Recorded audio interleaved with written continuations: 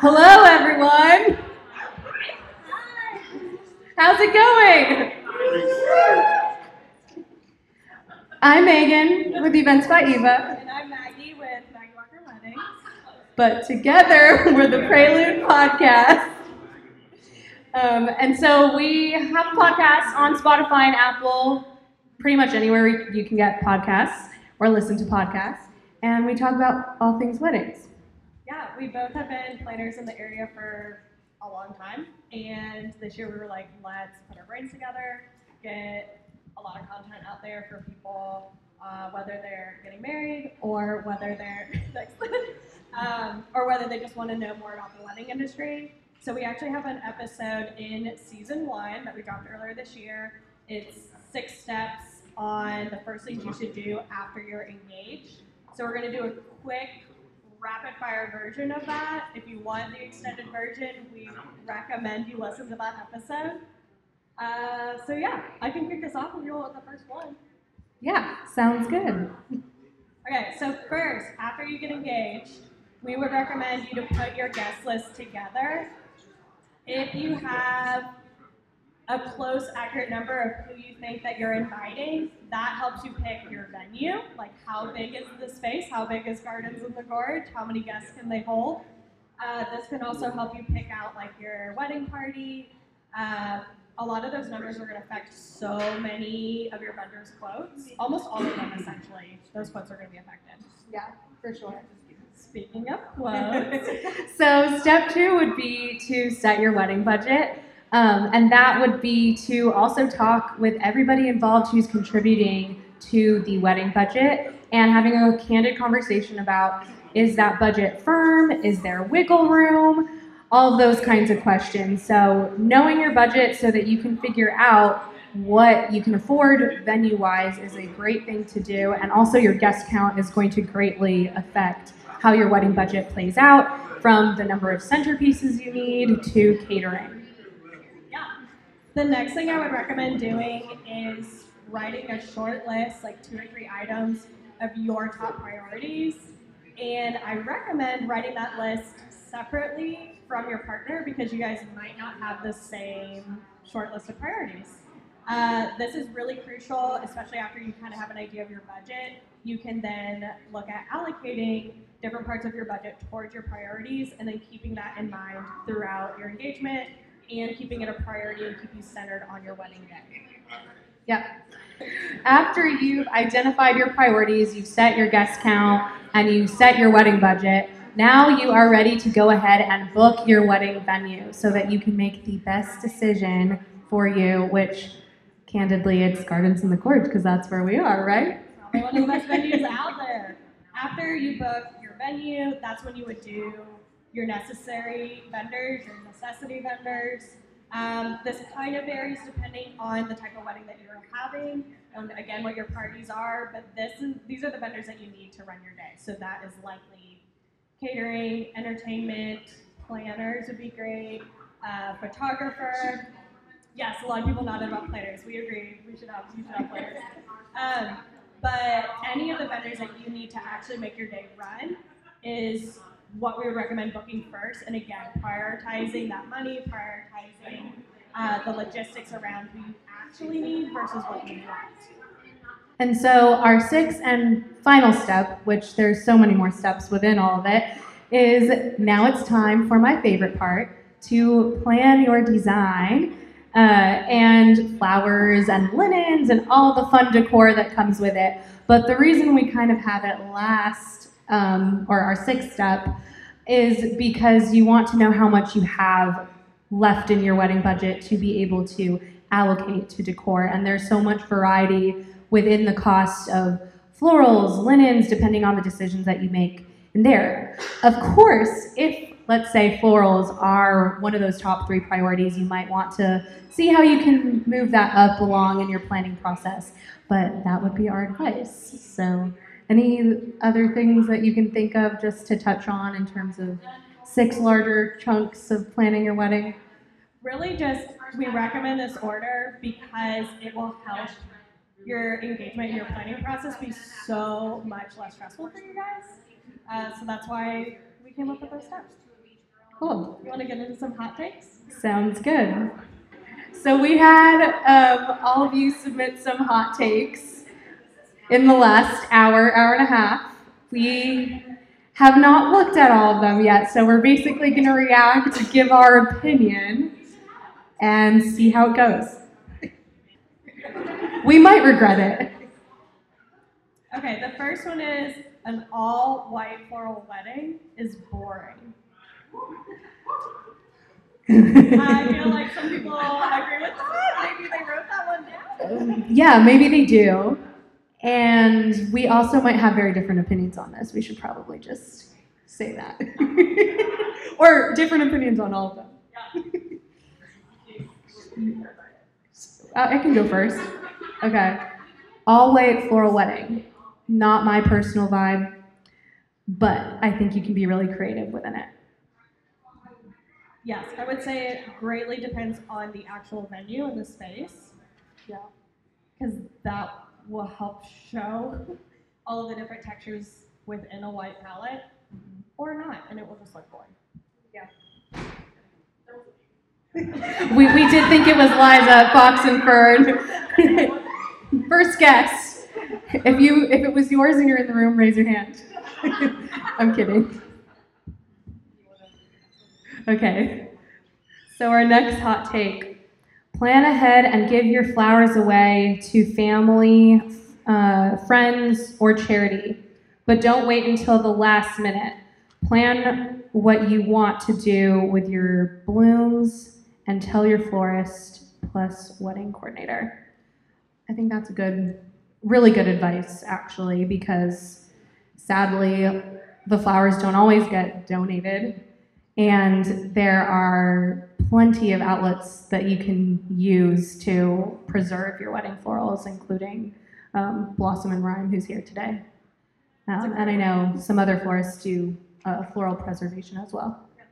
I completely agree. I've been doing this with my clients for years, so if they want to donate their florals and not take all of them at the end of the night, because otherwise we just throw them away, and it's sad. Yes. Having a plan about where they're going to go, if you are donating them, who's taking them, who's picking them up, whose car are we loading? Okay, next one, not walking down the aisle with a bouquet. What are your thoughts on this? I just love flowers, so I'm going to say keep the bouquet. I think if you're not a huge flower person and you're not spending a lot of money on it and your dress is amazing, go for it. But most people aren't in that situation, so then have a bouquet. Okay. Be more open with your specific florals. Be willing and trusting with your florist, and you will yield amazing results.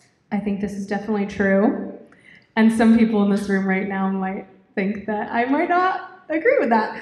But I do think that some of the most beautiful wedding florals that I've seen have been the ones where there is inspiration and there is a direction for the design, but at the end of the day, you're not going to be too nitpicky about, oh, it's going to be this exact shape, and you kind of let the florist run with it and give them the creativity that they have and that's true to them.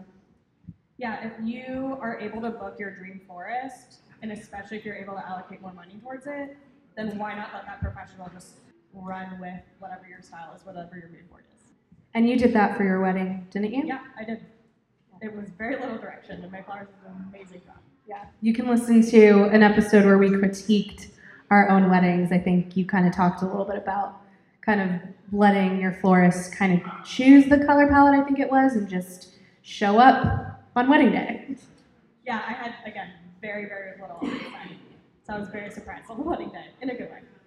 Okay, you do not need a send-off. I agree with this. If you want to send off and you want the pictures, great, but you do not need to do it. We can still get guests out very efficiently. You don't have to have the whole thing. So if that's not what you care about, especially if you're like you like to go to bed a little bit earlier, you just kind of want to like leave. We're all about like efficiency. Irish goodbye is a great way to do it. Yeah. Okay. Do I need bridesmaids? I would say no. I think that is really personal to whatever you want, and there's no right or wrong.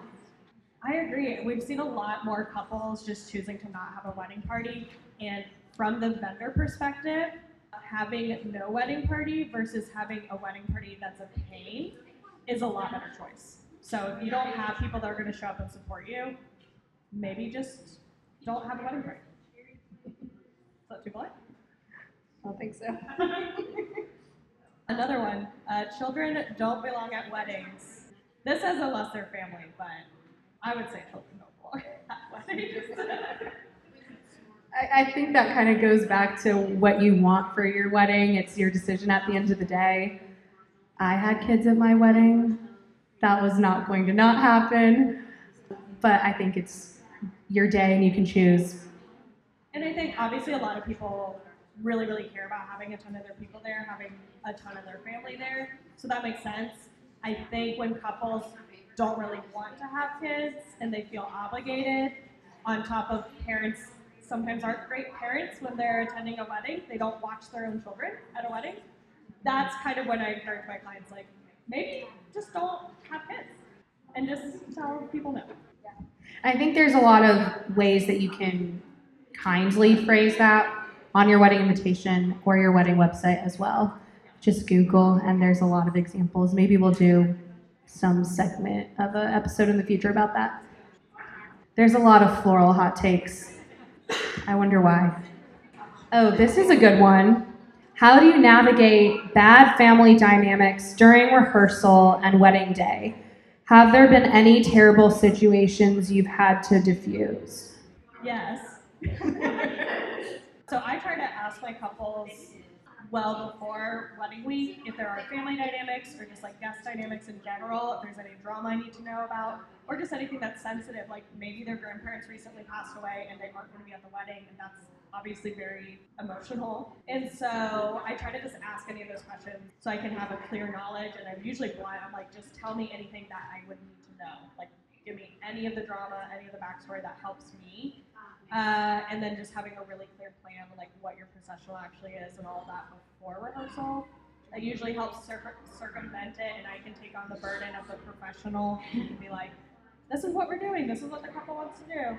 Yeah, and I think it definitely happens, and I think being intentional about who you choose to have getting ready with you, whether you're a bride, whether you're a groom, choosing who's there is an important thing to do. And also really communicating to whoever's in charge, whether it's your planner, your coordinator, so that they're aware of that dynamic. We have had situations where we have not had certain family there in the bridal suite getting ready, and it's something that we just navigate and we deal with the backlash. Okay, so this is the last hot take. Okay, do you want to read it? Not doing parent dances.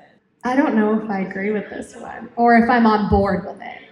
I think that might as well take advantage of the moments that you can have. I will say, I remember that doing my father-daughter dance was a bit awkward, but I can never redo that moment, so might as well just do it.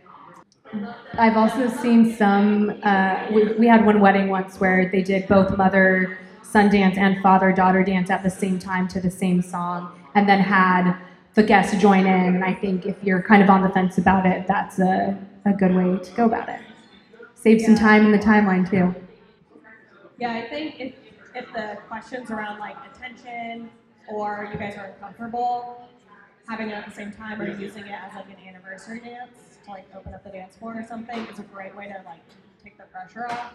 But I feel like it's another one of those things where like sometimes maybe you just don't have a great relationship and it's not a dynamic that you care to have on your day because it's more painful than fun. That's true.